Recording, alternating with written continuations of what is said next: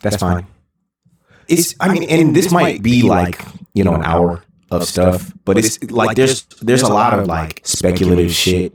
There was actually another conference that I didn't get to go to. I did actually get approved for it, but I didn't see the email until too late. That was in Atlanta, RX Summit in Atlanta, and this is one of those conferences where people come and wall out. Like you get stakeholders from different sides. Sometimes physicians, sometimes patients that are like receiving pain management. I'll just make it a point to talk about that when we discuss learning. Well, we're talking at this particular conference. We're talking. We talking now? Yep. Okay. Well, let's go. Let's go. Hey, man. First off, I want to say it feels great to be back on the mic. It has been too long. Obviously, we say it every time. This shit is, we ain't shit. Well, see, there's a nice balance. Like, you definitely want to produce content, and we're not like content producers. This isn't our jobs and stuff, but you also want to be like, you want to like do podcasts that are worthwhile. Like, there are people who, and this is their job, so power to them, but they dropping stuff every day. Like, I want the listeners to be, kind of real shit, waiting and fiending for the RTBTH. Yeah, Malcolm Gladwell drops his shit in seasons. His is not an every week podcast. Yep. Now comparing us to fucking Malcolm Gladwell. All right. But all right. So today we have a very interesting topic, Tunde.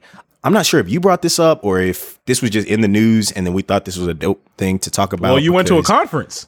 Well, I went to a conference, but even beyond that, there was like real world shit happening in real life, policy decisions being made, money being spent by the government, shit like that going on. And it happens to be some of the stuff that I work in every day.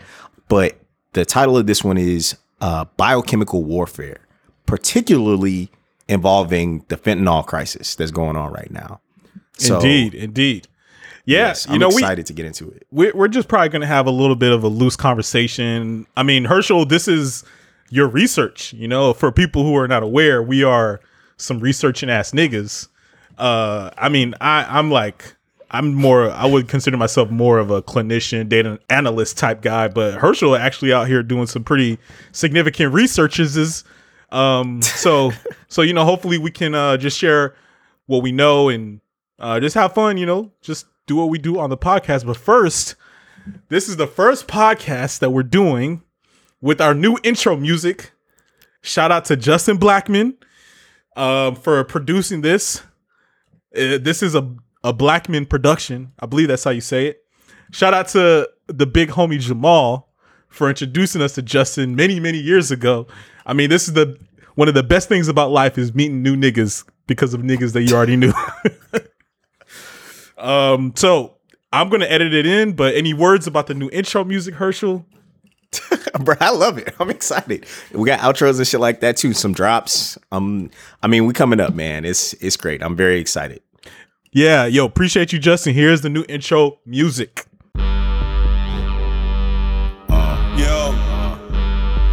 That nigga just got me feeling alright. Oh yeah, got me feeling like I actually know how to do this shit. Goddamn, freestyling. What's up? What's your boy? I'm so glad to be here, back in the A, from Boston, man. Big Tunde, Baba Tunde, that's me. Let's go. RTBTH, real talk beyond the headlines, beyond the headlines, real talk beyond the headlines, beyond the headlines. Ladies and gentlemen, welcome and welcome back to RTBTH. It's your boy Hirsch. So happy to be here. The realest podcast in the land. Get ready. What we talking about today, Tone?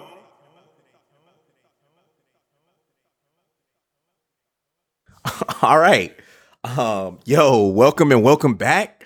All right, so we're going to just dive right into it. First off, bruh, so we're talking about, the opioid crisis, the opioid epidemic that's been going on the past couple of decades.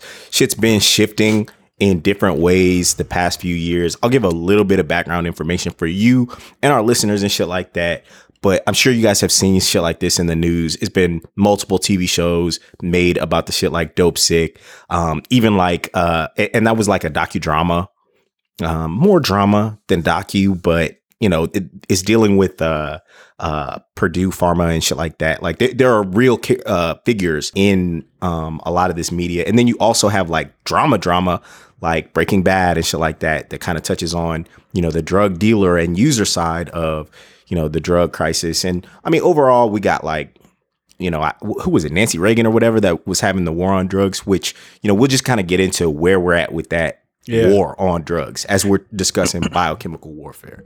Yeah, just got to give a quick shout out to Governor Maura Healey, the new governor of Massachusetts, who, when she was the Attorney General of Massachusetts, was one of the leading figures in the prosecution against Purdue Pharma. And I don't know exactly where things land, but Purdue's been ordered to, pay some whatever number of billions.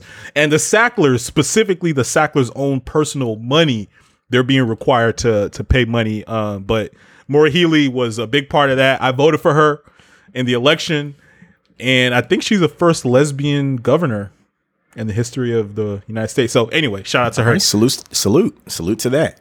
Yo, also, while we're in the mode of saluting, bruh, so obviously we're talking about some shit that destroys lives, that is bad, but it also has been helpful. These are medical tools that physicians are using, prescribing and shit. So straight up, we got to say salute to science, salute to modern chemistry, salute to modern medicine. Because on some real shit, like we've come a long way since. So even like fentanyl and shit, I think it was first developed in like the 70s or 80s or some shit. I think 1950 something, 59. Okay, maybe. 50, yeah. Yeah, it's read old about as fuck. It just recently. Yeah, so, and people have been in pain forever, but, shout out to Accessory to War, the book by Neil deGrasse Tyson and some other dude that basically discusses how like any technological advancement ends up getting manipulated and used for warfare or just destruction or, profit.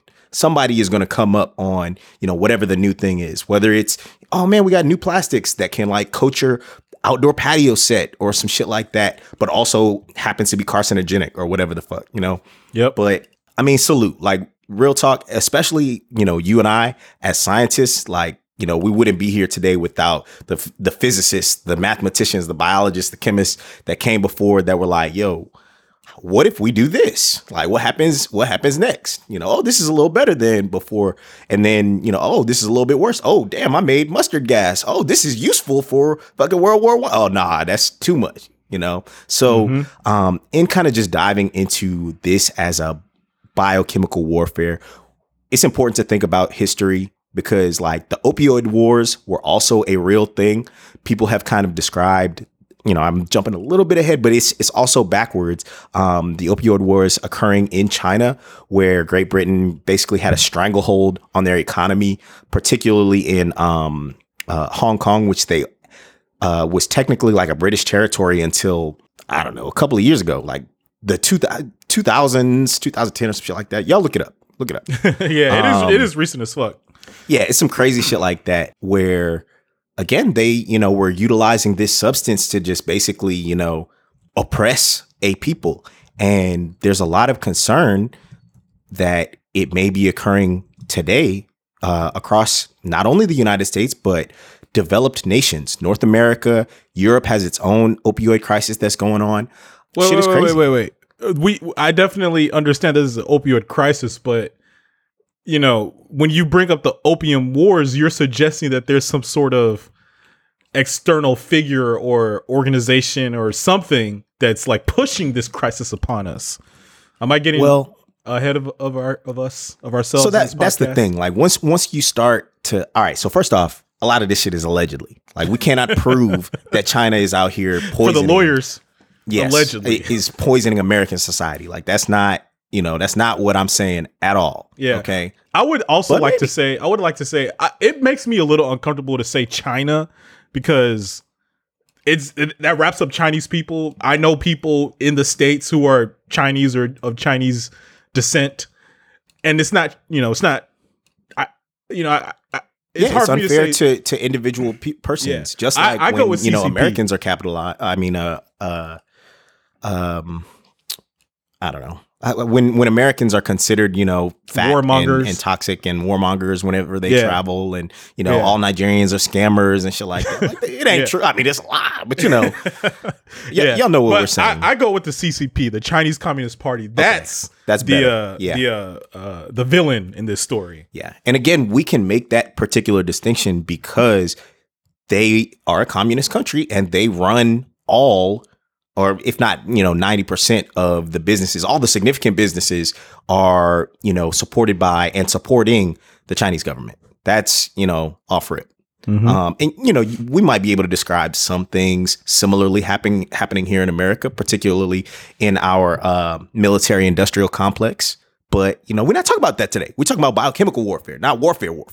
Maybe another day. Maybe we'll have, our homies, niggas that we know that work at Northrop Grumman and shit like that to come on the podcast. And then, that'll be another day. But yeah, it's really important that, we don't conflate this information to just like jump to conclusions and, shit like that. But in doing that, I just wanted to say there's a lot of like misinformation out there. There's a lot of incomplete information out there. When, we're talking about China and shit like that, we don't necessarily know that, things are coming from there. We can't, there's not a literal paper trail. There are, substances so actually, let me take one step back. So opioids in general, right? Opioids are a class of drug that capture not only natural opiates, those that kind of grow from like opium plants and shit like that, which did fuel the opium wars in the 19 whatevers. And then you have synthetic opioids like fentanyl and hydrocodone, oxycodone, things like that, that can be developed in a lab. Because again, salute to modern chemistry, we figured out what the structures were and can redevelop them. So that's kind of where we're jumping off with like opioids, right? Yeah. I'd like to say something real quick about opioids and psychotropic drugs in general. Like psychotropic is basically means that the substance has an effect on like your psychology, your perception, your how you're evaluating the world from a psychological perspective. And this is not necessarily like an exact quote or something that I can point to specifically in the research, but my understanding is that from a psychology perspective, opioids meet this need for love and acceptance and warmth.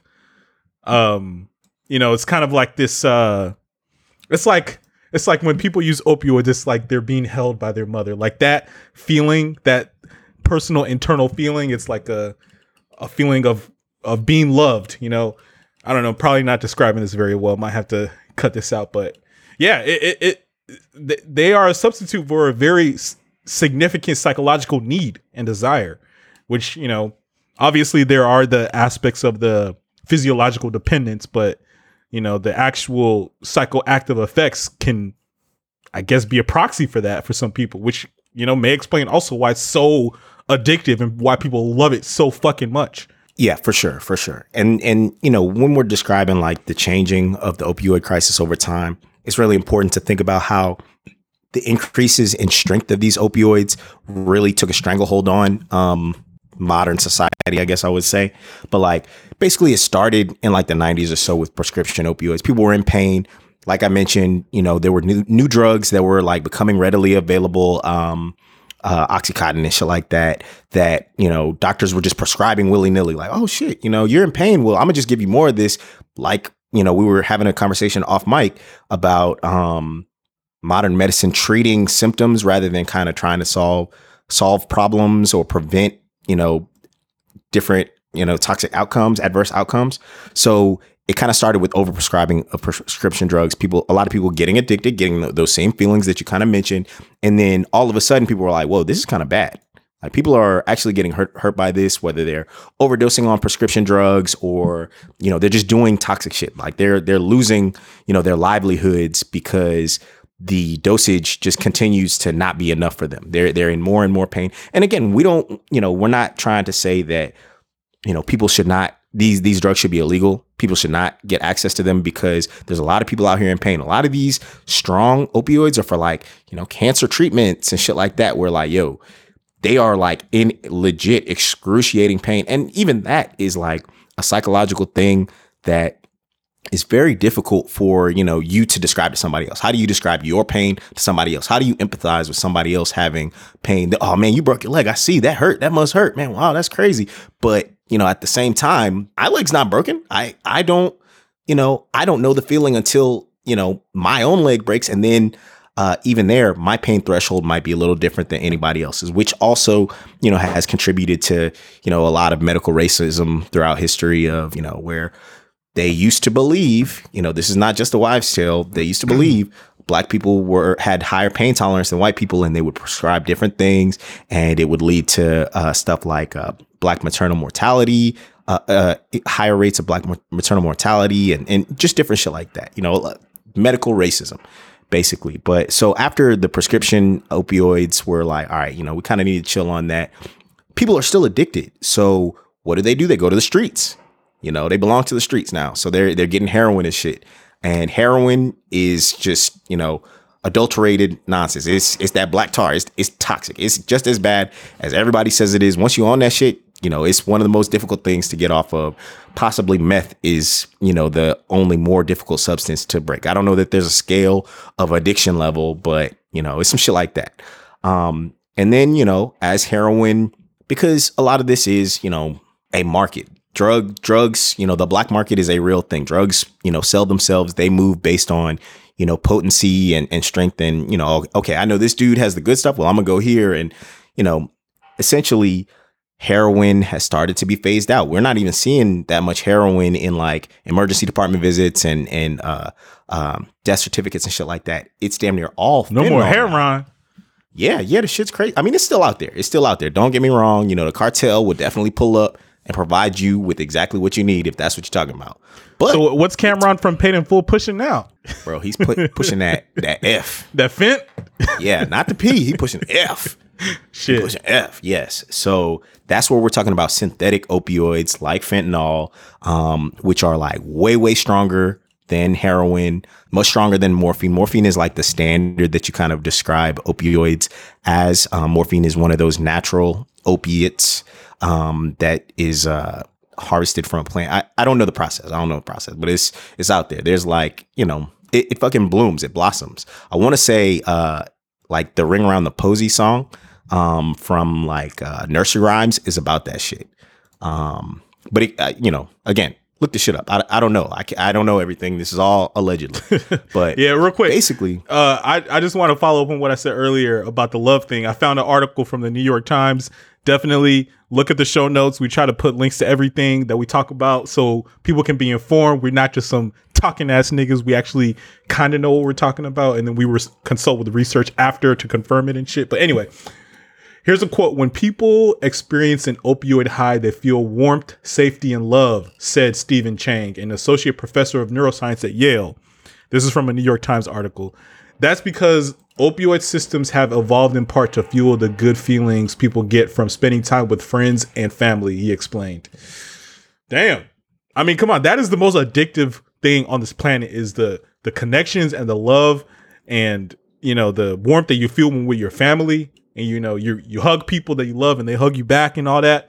That is the most addictive sensation, in my opinion. And if you can get that from a drug, matter of fact, where do I find me some fent? Nah, bro. See, stop. You need to find you a family and get the love the good old fashioned way. But I'm sure it taps into some fucking, base, fucking primal instinct of like, okay, it takes a village. We live in societies that prosper when we work together. And if you can manifest that through a substance, just the feeling, our brains are dumb. They just want the feeling. They're chasing the endorphins, whatever it is to feel good. That's why we're so, easily sated on like, any kind of convenience to our lives. Like, oh man, you made whatever stressful thing that much better. All right, I'll take it. Oh, I got to pay, a fucking subscription fee. Okay. Well, people do it all the time. Bruh, if I almost said a prescription service for fentanyl, and that would have been really bad. That's a bad idea. We're not suggesting that. My bad. But basically, so we've got fentanyl in the streets going crazy and shit like that now. One of the big things that I wanted to talk about today is where the new quote unquote, fourth, maybe even fourth and fifth waves of where this opioid crisis is going. And wait. Sorry, I didn't realize we were going through the waves. So wait, is the opium wars the first wave? Nah. The so first you're wave, talking about 3 waves in the United States. Yeah. Okay. Yes. Yeah, the 3 waves are like prescription opioids, heroin, and then synthetic okay, opioids. Gotcha. We definitely are in the throes of the third wave. There's an article in Bloomberg, and there's a chart that just shows like from like maybe the early 2000s about how many overdose deaths are due to fentanyl or have fentanyl involved. And by the time you get to the 2020s, it's just like vastly more fentanyl. So yeah. Yep. Of course, like I said, show notes, link will be there. Check it out. Learn you some shit. Peep my dissertation whenever that gets published, and you will again find all this information. But basically what we're seeing next is like, it's adulterants, right? People are trying to figure out, okay, well, I got fentanyl, but homie down the street also has fentanyl. How do I make my shit more marketable, more, how do I just get my customers back? Like whether it's like fucking American Gangster, call that shit Blue Magic. We've seen all kind of different names for different things coming out. But then also if you can just alter the product a little bit, whether you're selling it and you want the bulk of it to be a little bit more, or, quote unquote, more long lasting or different effects or whatever, they're adding adulterants, whether that's baking soda or other, non-psychosomatic. I forget what's the word if it doesn't affect your mental capacity. Is it psychosomatic? So I only know the opioids. Psychotropic drugs. Psychotropic, okay. Yeah. Yeah, so non-psychotropic drugs. Okay, yeah, gotcha. Mm-hmm. Non-psychoactive, I guess. Non-psychoactive, okay. That's probably a better way to say it. Yeah. But so like people are adding tranquilizers, stimulants, things that like kind of counteract or amplify the effects of the opioids that are taking place. So we just talked about that increase in fentanyl compared to like heroin and shit like that dropping off. We're now also seeing stimulants, methamphetamine through the roof. It's going ham. Shit, it's crazy. I need that. Nah, bruh. I'm telling you, bro. If they're out here putting selling opioids and stimulants together in one package, yeah, go ahead and send that shit to my dope. I'm kidding. That's the thing. Obviously, it's really toxic because a lot of times people don't know what's in whatever the fuck they're getting. You might go somewhere trying to buy some shit and you're getting, a cocktail of all types of things. And again, speaking of biochemical warfare, this would not be the first time. Obviously we talked about the opium wars, but fucking Germany was using methamphetamine to keep their soldiers awake during World War II. Like that was real shit where they were just like, yo, we need y'all to be up on game because the Americans are coming and we ain't got time to sleep. And they'd be up, 2, 3, 4 days at a time. Yeah. So it's, I read a book not unheard of. During one of my courses here at Northeastern about that. It's called Blitzed.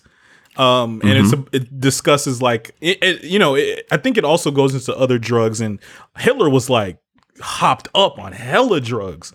But they were like really pushing that shit. Like the soldiers were like basically being shoved, or the drugs were being shoved down their throat, and I mean, I think that just goes to show more how completely corrupt and decrepit the, German military was, and evil during that time. But it's like one of those things, like you hear about all the atrocities, but you don't, that's another factor, is like they were addicted to drugs. These people were hopped up on evil and drugs. Yeah. And then just given the most evil of orders, and they were like just going in and executing. It's toxic. It's a terrible thing, and low key it sets us in a bad, position for shit to happen in the future. I mean, low key, I'm not saying this, but if we didn't have the opioid crisis, maybe 45 wouldn't have been elected. I'm just throwing it out there. That, maybe all these people were hopped up on pills out here in rural communities across America. And there are urban rural associations between, prescription opioids use, heroin use. I don't know that there have been any studies on fentanyl, because fentanyl is damn near everywhere. And we're going to get into exactly why the fuck is going crazy. But like basically since 2013, fentanyl has been off the map, going ham. So now we're 10 years later.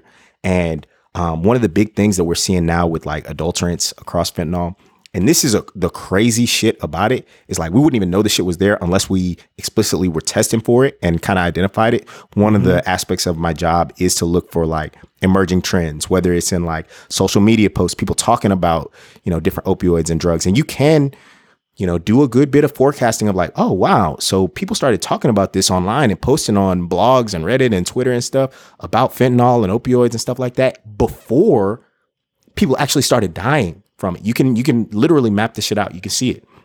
And so now we're trying to continue to do that.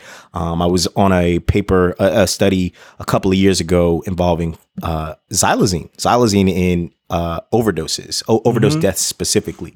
And just to kind of download everybody really quickly, xylazine is one of those tranquilizers that I kind of mentioned as an adulterant earlier. People are seeing it. You're never seeing xylazine alone. You're only seeing it pretty much with fentanyl. So xylazine is not causing. So it's an adulterant. Yeah, it's not causing people particularly to overdose. It's actually a veterinary tranquilizer. They use it for surgeries and stuff. It's not, FDA approved for human use. Is it used recreationally? Like, is it something that outside of the fentanyl adulteration, is it like a recreational? Basically, do I need to, start messing with something? Bruh, no, because it's a tranquilizer. It just make you go to sleep. Like, it's almost like you can't have Michael a Jackson drug. Abusing propofol and like using that shit to put himself to sleep, which is a drug used for like anesthesiology. Yeah, you know what I mean? They give it to animals to go under surgery. Like, they're giving it to tigers and horses and shit so they don't kick the fucking veterinarian while they're doing a surgery. That is that type of shit. It's not. You can't have a drug called xylazine. That's the coolest name for a drug. Yeah, the name is hard. Not expect me to want to fucking shove that shit up my veins. This podcast does not condone any of that. Just kidding, RTBTH listeners. We are some stand-up gentlemen here, and we don't do any illicit drugs like that. I feel you though. Like, bro, there's an X, Y, and a Z in the name. Like, I know. It's fucking crazy.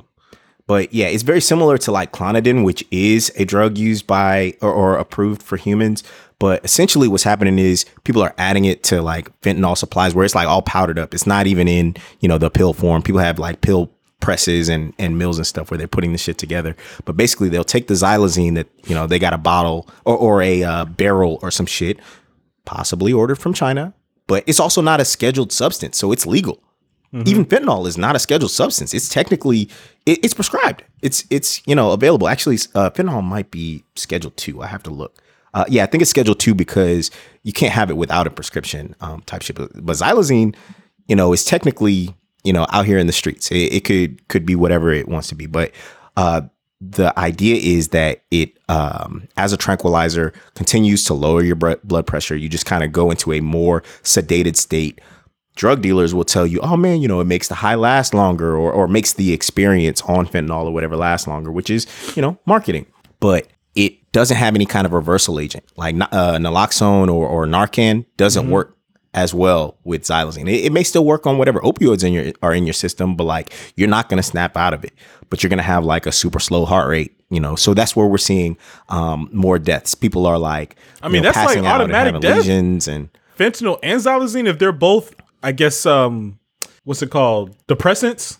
And fentanyl is like a pretty significant one. If it's a tranquilizer, it's basically putting you to sleep.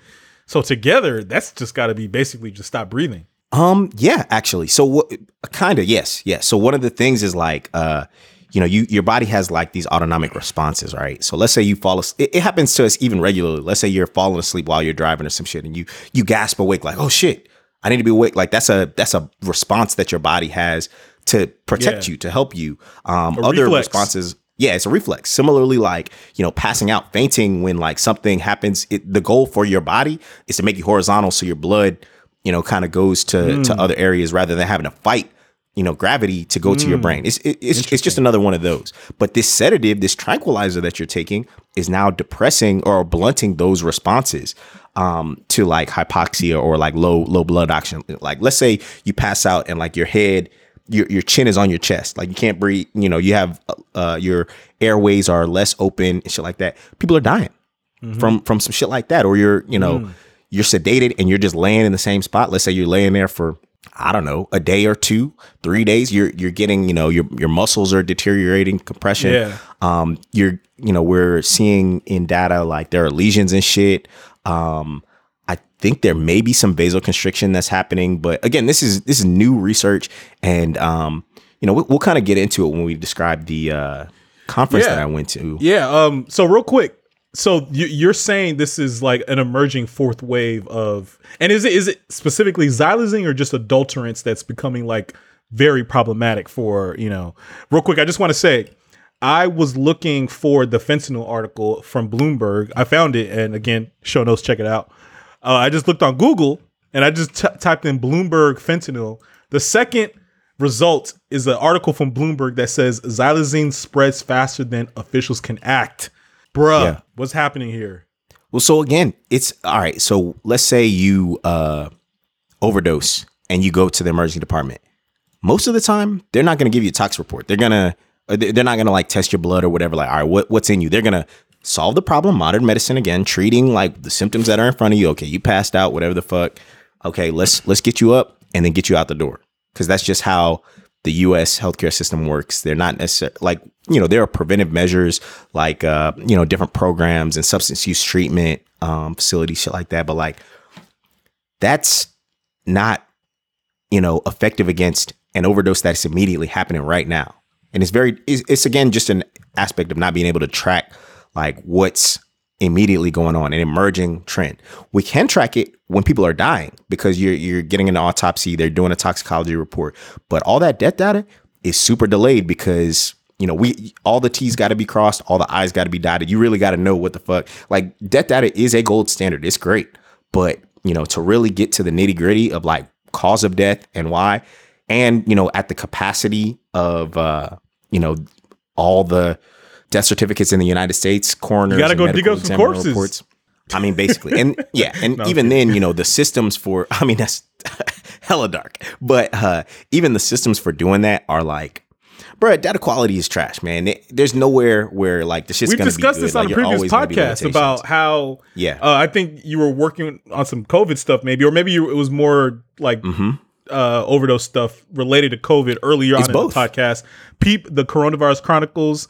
But on one of those podcasts, I think you were saying how like certain states don't send in good data, or so certain states don't give a fuck. They're just not sending data at all because they don't have to technically, and it just might not be a priority. Also during the pandemic, time frame, there were probably some states that were like, look, we're not doing this pandemic shit. We're going to stay open, and maybe they were kind of protesting by not sending data. But if I recall, I think maybe Kansas was one of the states that wasn't really. I'm not at liberty to say any of the states right now. I'm just gonna assume it's Kansas.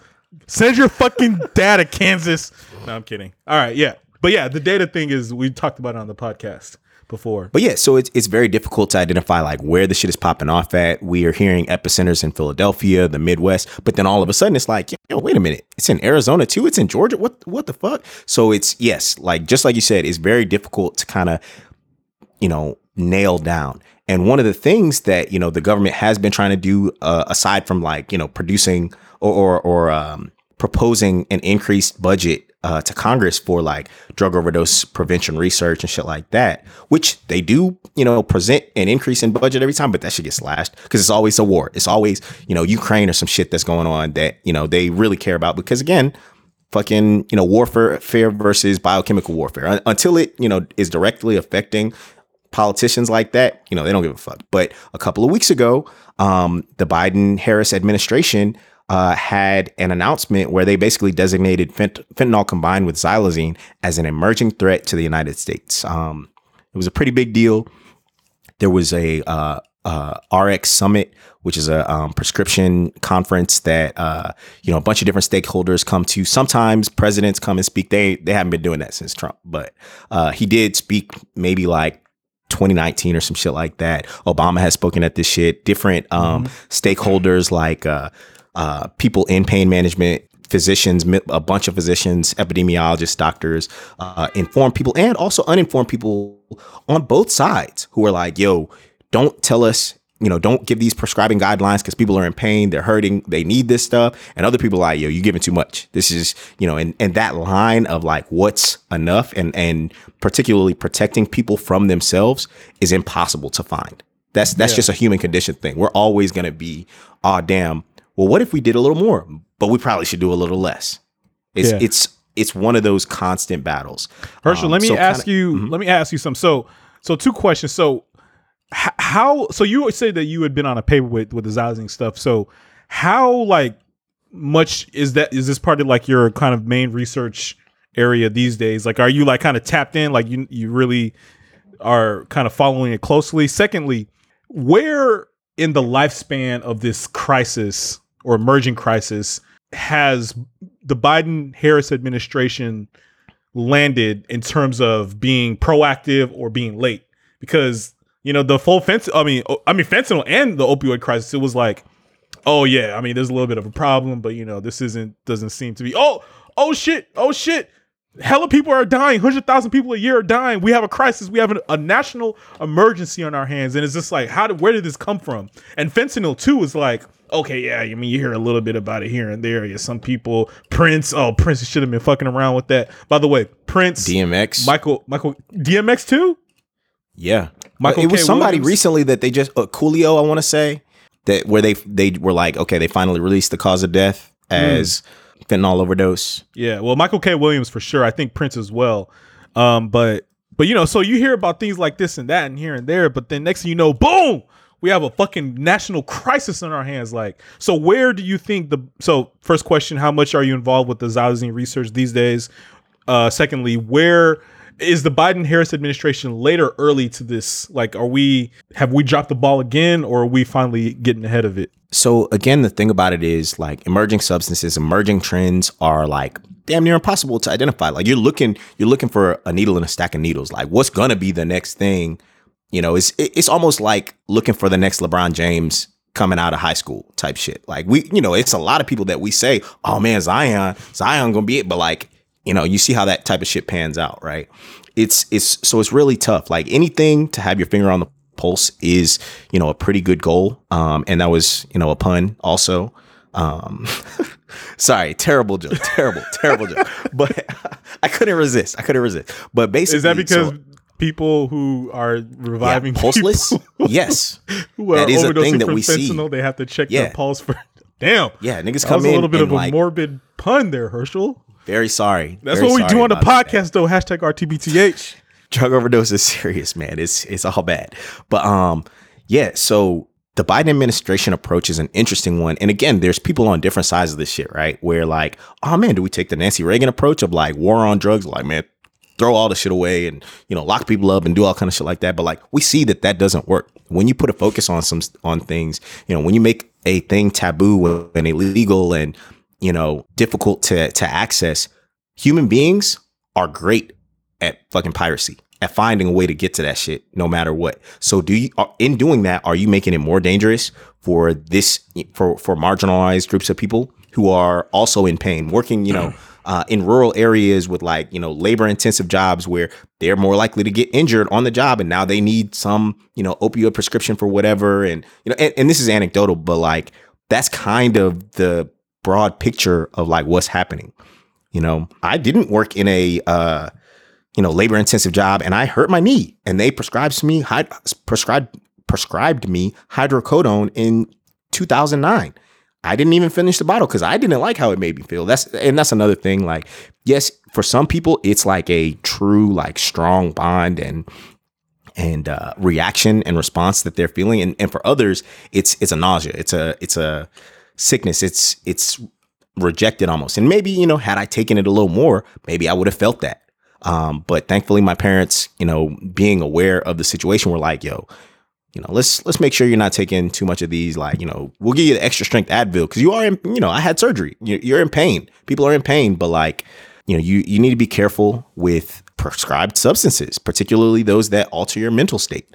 Absolutely. We could do a whole podcast on this, man. I've been on this for a minute and I'm not very happy with what I see in, particularly with like treating mental disorders, mental health complications with medication. It's problematic to me, but we can set that aside for now. Yeah. Just to harken back to what you mentioned earlier, the show Dope Sick, good show. I believe, is it AMC produced? I don't know. It's on Hulu though. That's where I watch it. Yeah, it's on Hulu. Yeah, that's where I watch it as well. Michael Keaton is one of the star. Yeah, he does characters. a great job actually. Yeah, but that idea of like getting kind of hooked and a little caught up, his spoiler alert, his character, got hooked on opioids. I guess, was it so it was about the Sackler. So it was yeah. Damn, what's their drug called? Oxycontin. Oxycontin, yes, Oxycontin. And then but there's the young girl, she like got hooked, and then she was trying to get off it, and her family was trying to help her, but then she eventually got hooked and overdosed and died. And it was for her, it was just an injury. It was Spoiler just like alert. yes, I said spoiler alert. But yes, definitely spoiling the whole thing right now. So sorry for the listeners who haven't seen it, who want to see it. But yeah, I mean, it's a real slippery slope, and it's not really like, I mean, your dad's a physician, so he was a very significant factor. I mean, obviously, I wouldn't suspect that you would be the type to get hooked on, opioids and then progress to heroin. Man. That's kind of the thing. You never know who's getting involved. And one of the theories behind like why, politicians and stuff like that, big CEOs and things are making large donations to the cause for, overdose prevention and stuff like that is because they're now having like family members and young sons and daughters and nephews and nieces and stuff like that are getting addicted to drugs and then killing themselves or, just losing their lives, stealing from like people from good families. Even in the show that you described, Michael Keaton is a physician and was prescribing that shit and then got hooked on it himself. Yeah. And was going to the doctors and lying and be like, oh man, I got back pain. And, from being sports fans, we already know back pain is one of the most difficult things to like truly diagnose. I mean, any pain, somebody tells you they're in pain, you can either believe them or not believe them. Like there isn't really, there are scales that, physicians try to use, but like how accurate is that when we all, are living our own lives, experiencing our own, minute pains and, micro pains all the time. So it makes it really difficult. And then, to kind of readdress your question earlier about how do we address the crisis that's going on and how are we doing? First off, awareness is really important.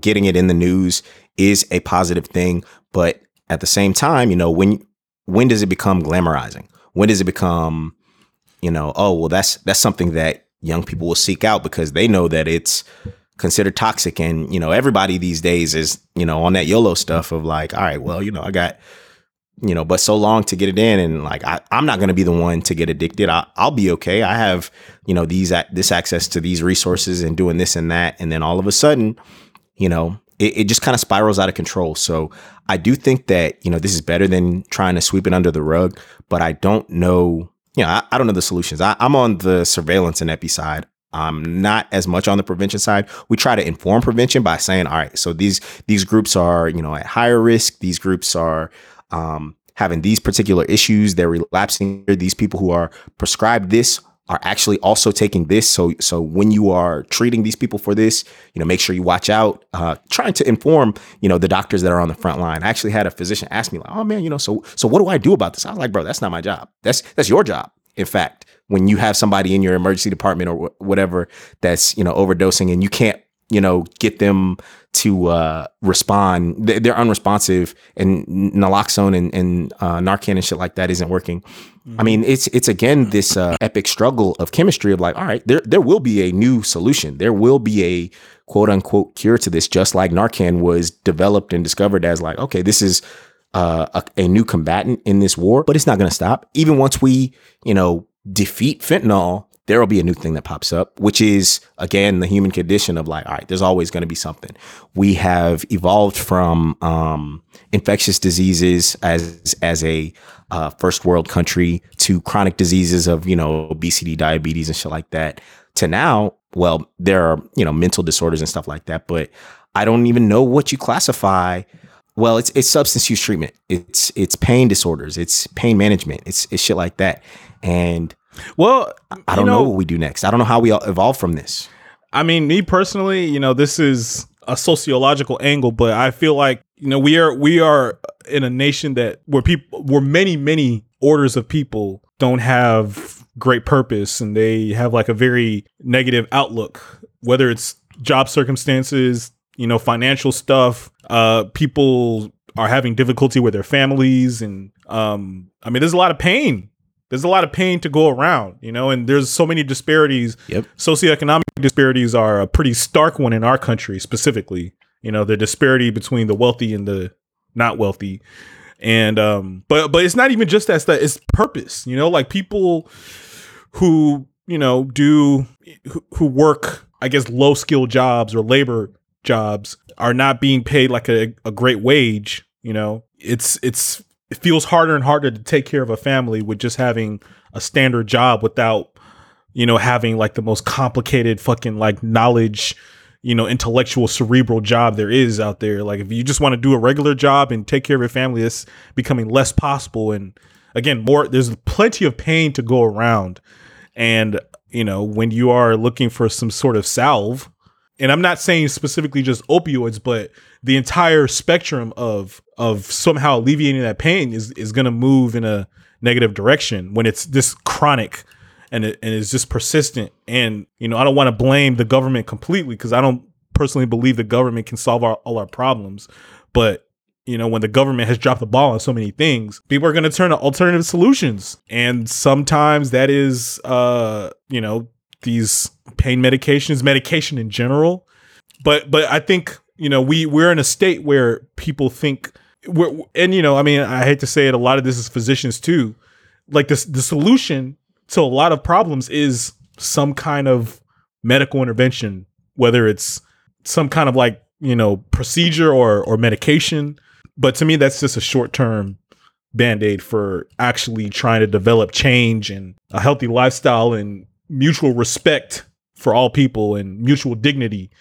Anyway, went on my sociology high horse there for a second, but no, I feel you. And so one of the things that we wanted that kind of sparked this conversation was like, should we be treating fentanyl and all its adulterants, just the crisis overall, as a weapon of mass destruction? Like, should it get a designation so that, you know, more resources can be thrown towards finding solutions and just mitigating the pain and suffering and burden that there is on society, economically, on the health system, on people's, you know, mental health psyches. You know, if you have a friend or a family member that overdoses, you're going to be kind of fucked up for a bit, you know. And already, you know, the mental health crisis is kind of going, you just alluded to this, is going ham in the United States.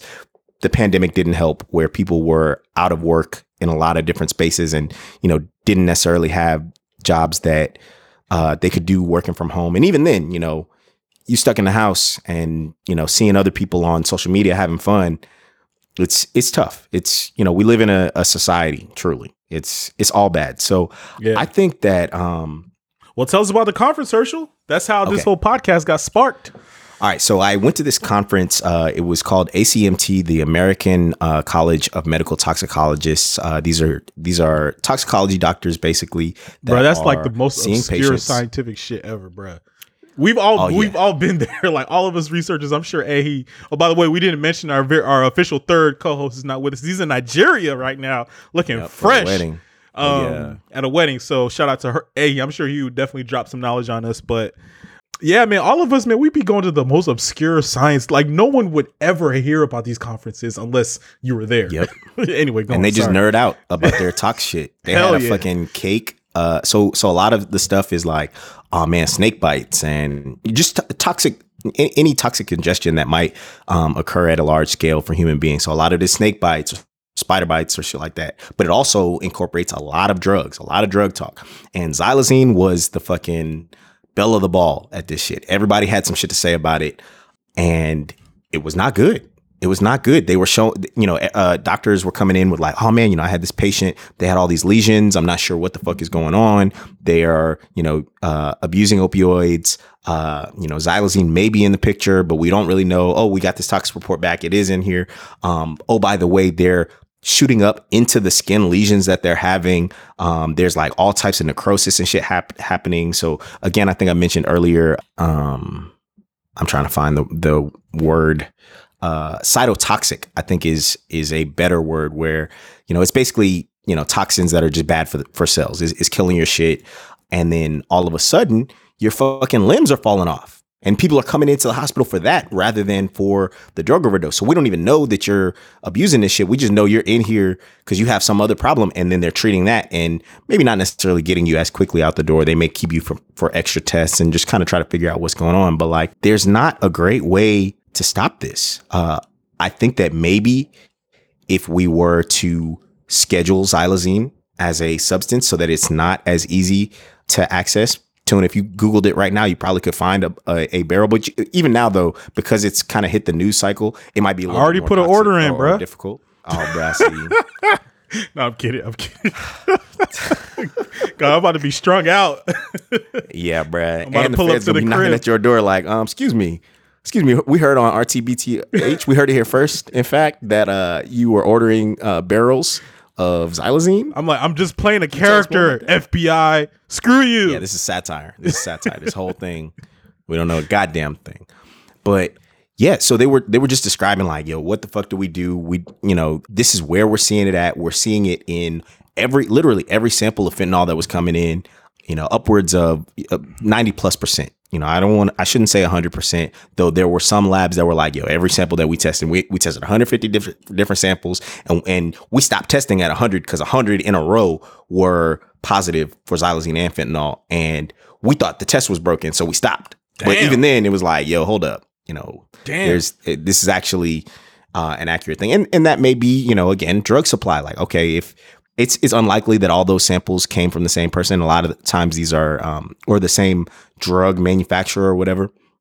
But like, these are convenient samples. It's not like, we're random sampling every single dosage of fentanyl around and being able to accurately identify. We're only, again, in terms of surveillance, we're only seeing what's showing up.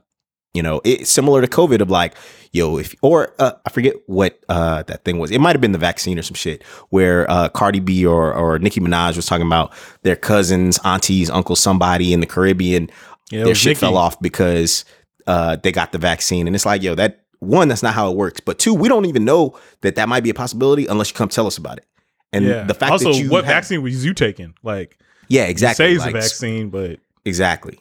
So that every time, there's a level of dilution of like the information, it makes it more and more difficult to track. And again, mortality data, death data is probably the best, but like it's delayed. And, one would argue it's a little too late by that point because at least that person has died. Sure, we could try to use that data to save lives in the future, but it's, the epic battle. It's the constant battle of like, all right, so, now that we have this new information, what can we do about this for the next person or the next generation or whatever? So I think that, we're on the right track, I guess, in terms of like studying it, looking for it. I've been asked to do a couple of different like queries to try to search the data that we do have to identify like, all right, so where is that shit for real? Like, what do we have? But even then, data quality is difficult to come by. And it doesn't pop up as like, oh, you overdosed on xylazine. Xylazine is not a substance that you'll overdose on. I'll just say that is just a fact. It'll put you to sleep. You could die, but it's not necessarily an overdose if you overly sedate yourself and just never wake up. It's just malpractice, I guess. But it's not malpractice, I guess, if you're not a doctor. But like, you poisoned yourself. You basically poisoned yourself. I guess you could consider that an overdose. But that's just not the way that it's consumed. You don't get the highs that opioids give you. So it wouldn't really be that type of party, pretty much. Yeah, I gotcha. So let's get into the weapons of mass destruction talk. And I mean, so you sent the conference information. You were just like, yeah, I'm going to this conference. And I think we've had like little conversations here and there about fentanyl and, how it's sort of exploded onto the scene in America, in the US. I forget. Do you remember the title of the conference of the talk? Nah, I would have to look it up. But I did add an article here that's basically like fentanyl as a chemical weapon. So it kind of gets into describing it not only as a pharmaceutical, but like as an illicit substance that people are misusing, beyond that. So this also kind of stemmed from, I just watched Snowfall, which just ended. Great season. I don't know if you watched that, but you should definitely check it out. But basically, it's a story loosely based on Freeway Ricky and how the CIA flooded Compton and other black communities with cocaine that was then developed into crack cocaine to fuel the war in Venezuela and the Contra Wars, shit like that, right? So like it was an operation. These are like clear documents, released like this is like real shit that happened. That part of it is not a conspiracy theory.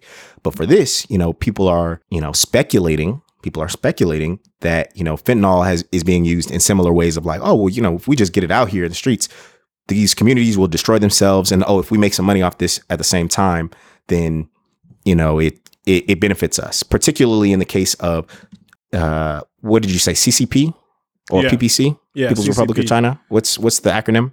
Well, People's Republic Communist Party, PRC, CCP. But so CCP for them, Chinese Communist Party. Chinese Communist Party. So basically, they can't go to war with the U.S. There's money involved. They they profit off of us, and we also profit off of them. We have an economic relationship that is strong, regardless of how our political relationship is, especially with, Russia just right around the corner there, buddy, whatever.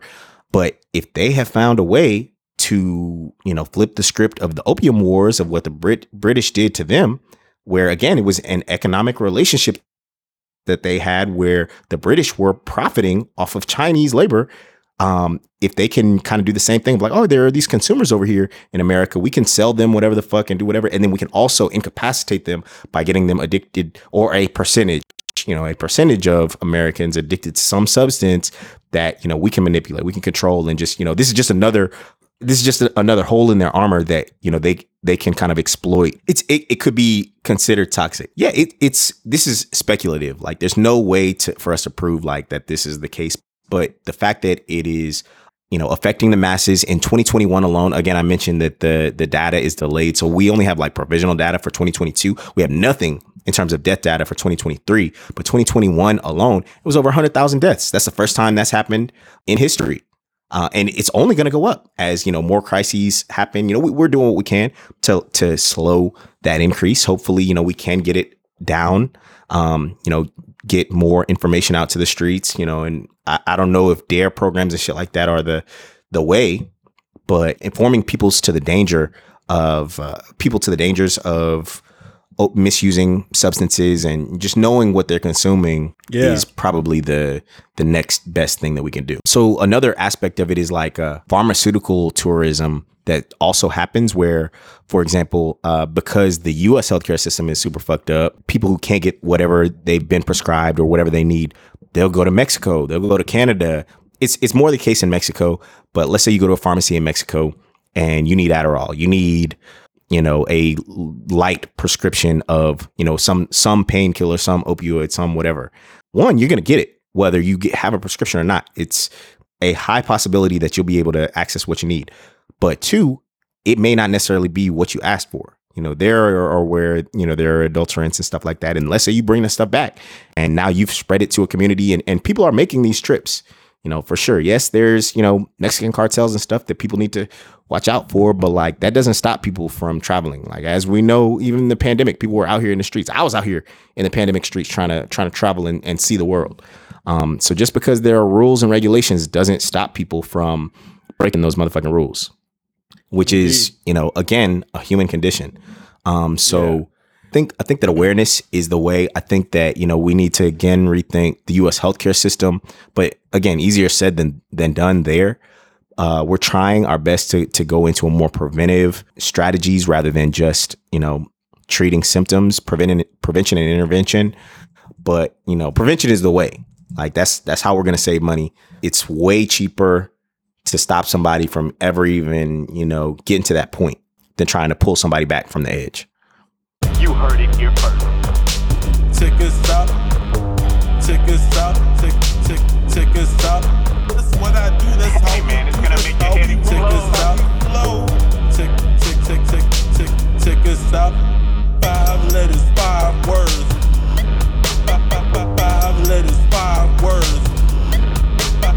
5 letters, 5 words. Beyond the headlines. Beyond the headlines. Okay. Yeah, man.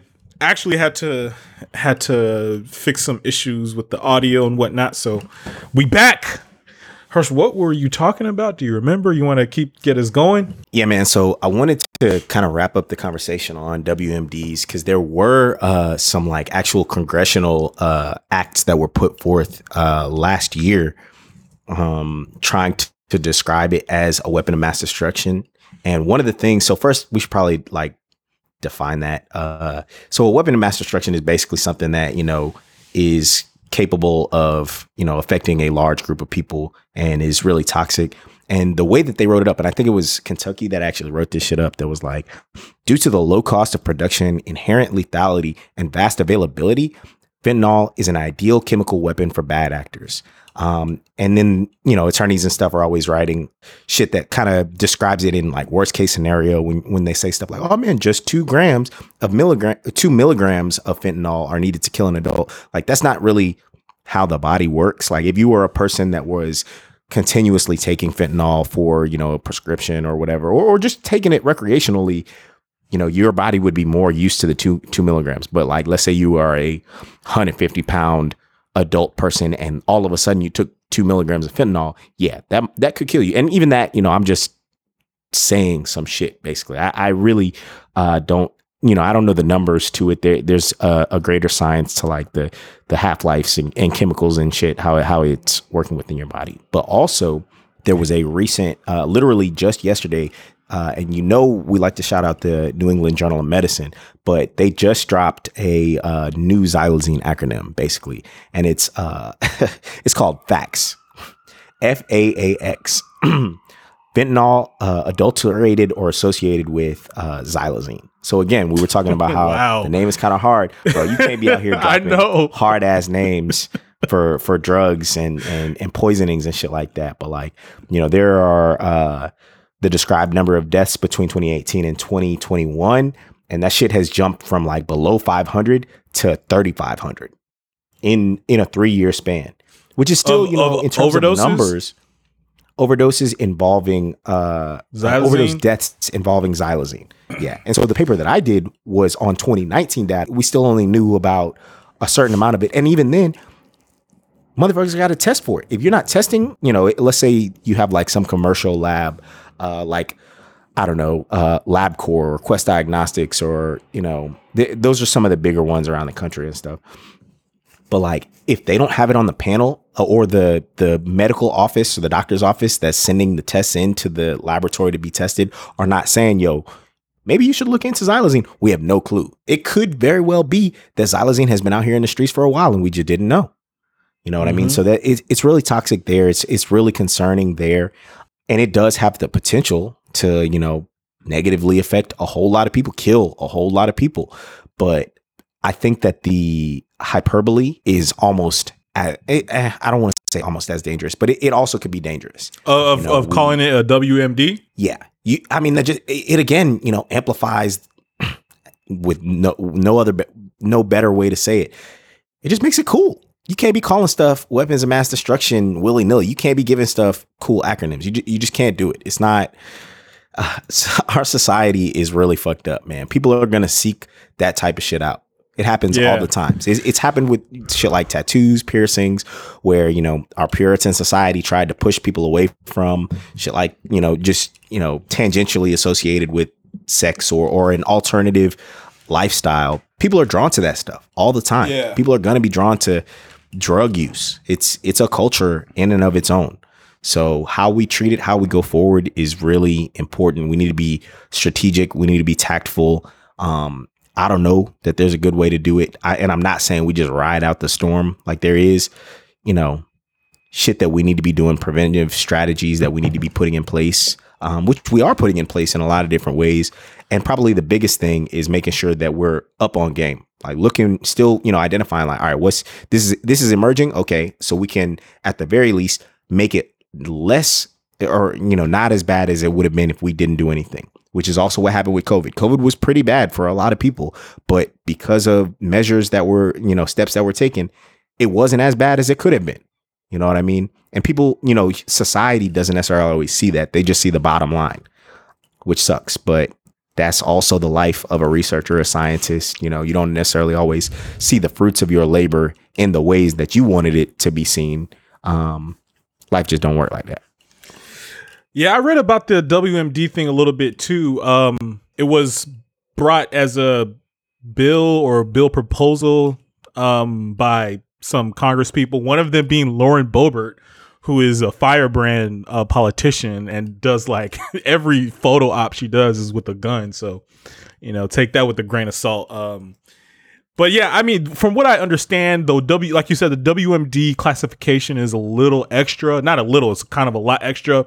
And the thing is that they were like, a WMD is like, it's in terms of chemical warfare, is, like the sort of agents that you can sort of spread across a population quickly that can kill a lot of people quickly, like the airborne agents, that kind of thing, and I guess this concept of fentanyl being readily accessible, easy to manufacture sort of thing is where that idea comes from. And, I mean, some of these House Congress people are pretty extra, but my understanding is that, and I've read like, very briefly, I've read like a sort of like a legal analysis of this classification, and it's not very appropriate. It's not very apropos. It sounds like you kind of agree with that for the most part, Herschel. But the scary part to me is that it's like, it does feel like fentanyl is invading our country. People are using drugs recreationally. There's one thing if people are addicted to drugs and they overdose, or their use just escalates. You start off with the pills, then heroin, then fentanyl. But it's another issue if people are just trying to get, the sort of standard recreational drugs, at least the ones that come in powder form, and it's adulterated with fentanyl and now apparently xylazine. That feels like an invasion of some kind. And I know we briefly talked about the CCP. I think a lot of the fentanyl precursors are coming from China. The manufacturing behemoth that China is, you probably know more about this than me, Herschel, but apparently China is also like a pretty much the greatest manufacturer of chemicals in the world, is my understanding. But those chemicals go to Mexico, and the cartels are the ones involved with the pushing of fentanyl into our country. So is it chemical warfare from China? Is it chemical warfare from the Mexican cartels? It's a little nebulous of a concept from what I can tell. So that's the thing. That like path to entry, you can make that same argument for other things. Like, for example, oh man, the US sold these guns to ISIS and then they were killing a whole bunch of people. Oh, then ISIS, or whatever it was before it was ISIS, turned their guns that were sold to them by the Americans on, US troops. Who's to blame for that? We were knowingly, providing bin Laden. I don't remember like the exact facts behind it, but like, he was a freedom fighter at one point, before he became, super radical and blowing up the World Trade Center and shit like that. Like, so the question would be like, is the CCP like knowingly aware of what it is they're doing? And they that's a good point. Like, that's kind of the thing. So yeah, this, it's out of kind of the hands of the Mexican government. Like, they can do what they can to crack down, but like, there's corruption and shit there. And, even in the US, there's corruption like that. It's not just like we started this podcast off kind of saying, you can't paint, any nation really with such a broad brush to be like, oh man, they're to blame. And this is how we stop it. This is how we get them. We set tariffs, we boycott, we do this and that. Like that type of shit doesn't work in this global society that we now live in. I don't know how we solve it, really. It's and we don't have enough information about China itself and living conditions there to say like, oh man, are they suffering from an overdose crisis in the same ways that we are? And if so, how are they handling things? What we do know is that, there are overdoses happening in Australia. It's happening in Europe, other developed nations, things like that. But what I have read in research is that, in Australia, which is in close proximity to China, it's not happening in the same trends that it's happening in the US. They have fentanyl issues, they have overdose crises, but it's just not the same. And that may again be some societal differences that they have over there of how they approach medicine. They have, I want to say that Australia also has a universal healthcare system. I'm not positive on that, but again, look it up. But yeah, there are a lot of moving parts to it. I don't know how we solve it. And again, we need Chinese industry for all the other shit that we want. All these iPhones and shit like that people love. That's where you're getting them. All your Nike sneakers, that's where they're coming from. So it's kind of like a double-edged sword where, you know, all right, well, how do we stop them from exporting the bad stuff, but continue them exporting the good stuff that we want and need? Exactly. And I bought many of things off Amazon that happened to come from China, and I wasn't mad about it at all. Shout out to Jeff Bezos. Yeah. Well, I mean, it's a complicated situation. Just the whole fentanyl thing in general. You know, it spans both of our disciplines, which, you know, are not that far apart, I don't think. But, you know, in some ways, it's like they're pretty diverging. You're in biostatistics and epidemiology, and I'm in mental health counseling and psychology. But the fentanyl thing like really taps into both of those areas pretty significantly in terms of, you know, the widespread nature of it on your part, and the sort of like personal circumstances that are leading people to use to sort of fall down this pathway towards this, you know, very destructive like opioid entanglement on my part, you know, the emotional components of that. But yeah, I guess we're just trying to like make sense of some shit that doesn't make any kind of sense. Some people have tried to make sense of it by calling it a weapon of mass destruction.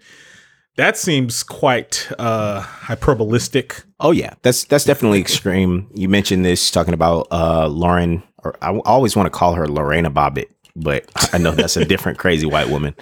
But yeah, and the thing about it is like it's a substance use issue that stems not only from opioid use, but like I was mentioning, stimulant use is also, you know, very much on the rise, and it's causing a whole bunch of other like behavioral consequences, neurological deficiencies, suicidal ideation, psychosis, just general hostility and violence.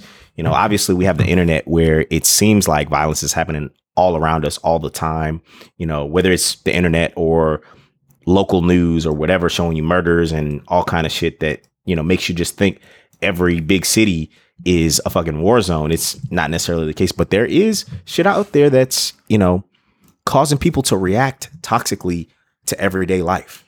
You know what I mean? And that probably again speaks to, you know, the dosing of U.S. society. Indeed. The talk that I mentioned that you told me about is called Med Talks and Modern Warfare, Radiation and Current Events. Oh, anyway. You're talking about from the conference. Yeah. So that was like on some broader shit too, because at this toxicology conference, they're talking about anything that kind of could be toxic, really. Mm-hmm. But many of the discussions there were focused on not only fentanyl and opioids, but xylazine, other stimulants, fucking cocaine overdoses in youth, synthetic cannabinoids, you know, and toxicity occurring there, particularly in like underdeveloped minds and shit like that. But yeah, that conference was a whirlwind. There were a million things happening. So I don't remember exactly what went down. That was like, I mean, it was a month ago now, happened at the end of March. Yeah. But yeah, it's always interesting to go and listen to like other scientists doing the research, boots on the ground, physicians seeing patients that are like presenting with different things.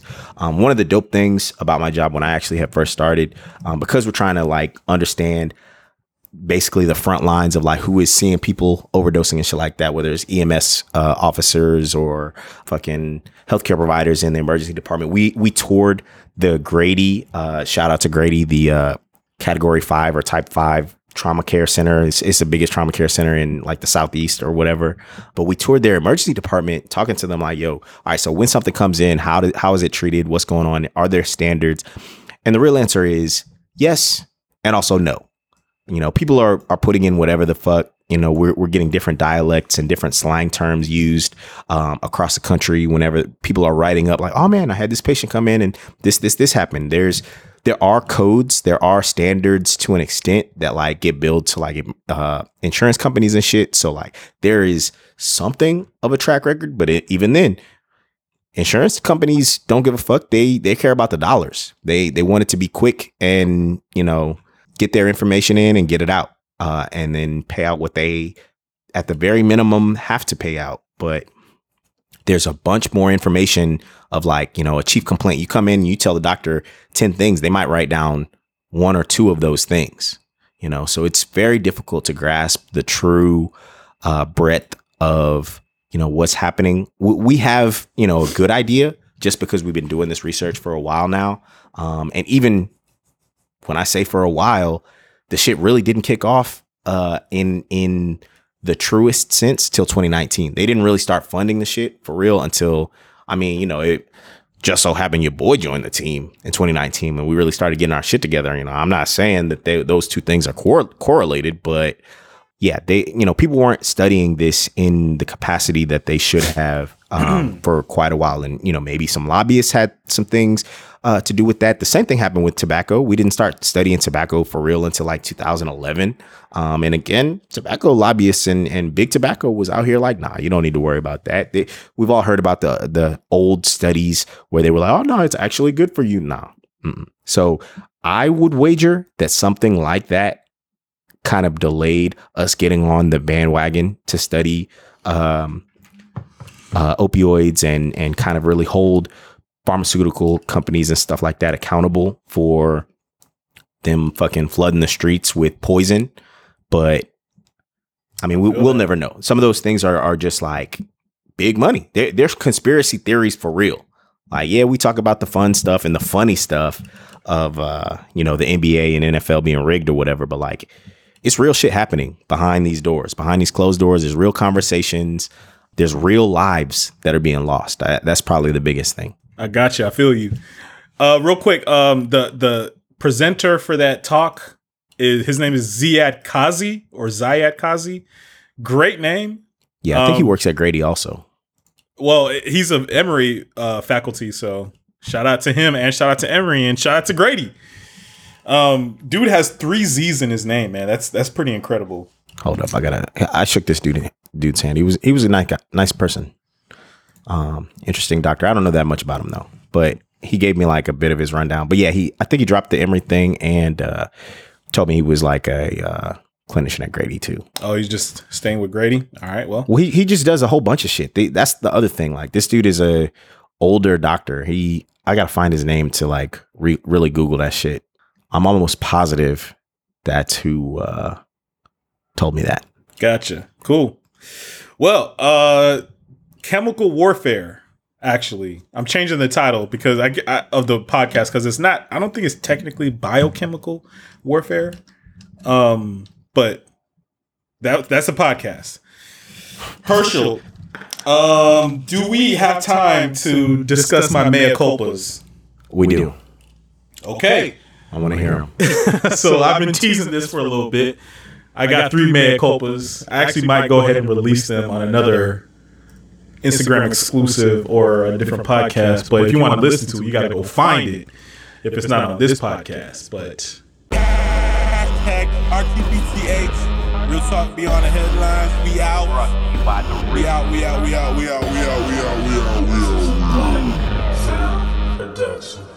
Okay, give me a second to breathe.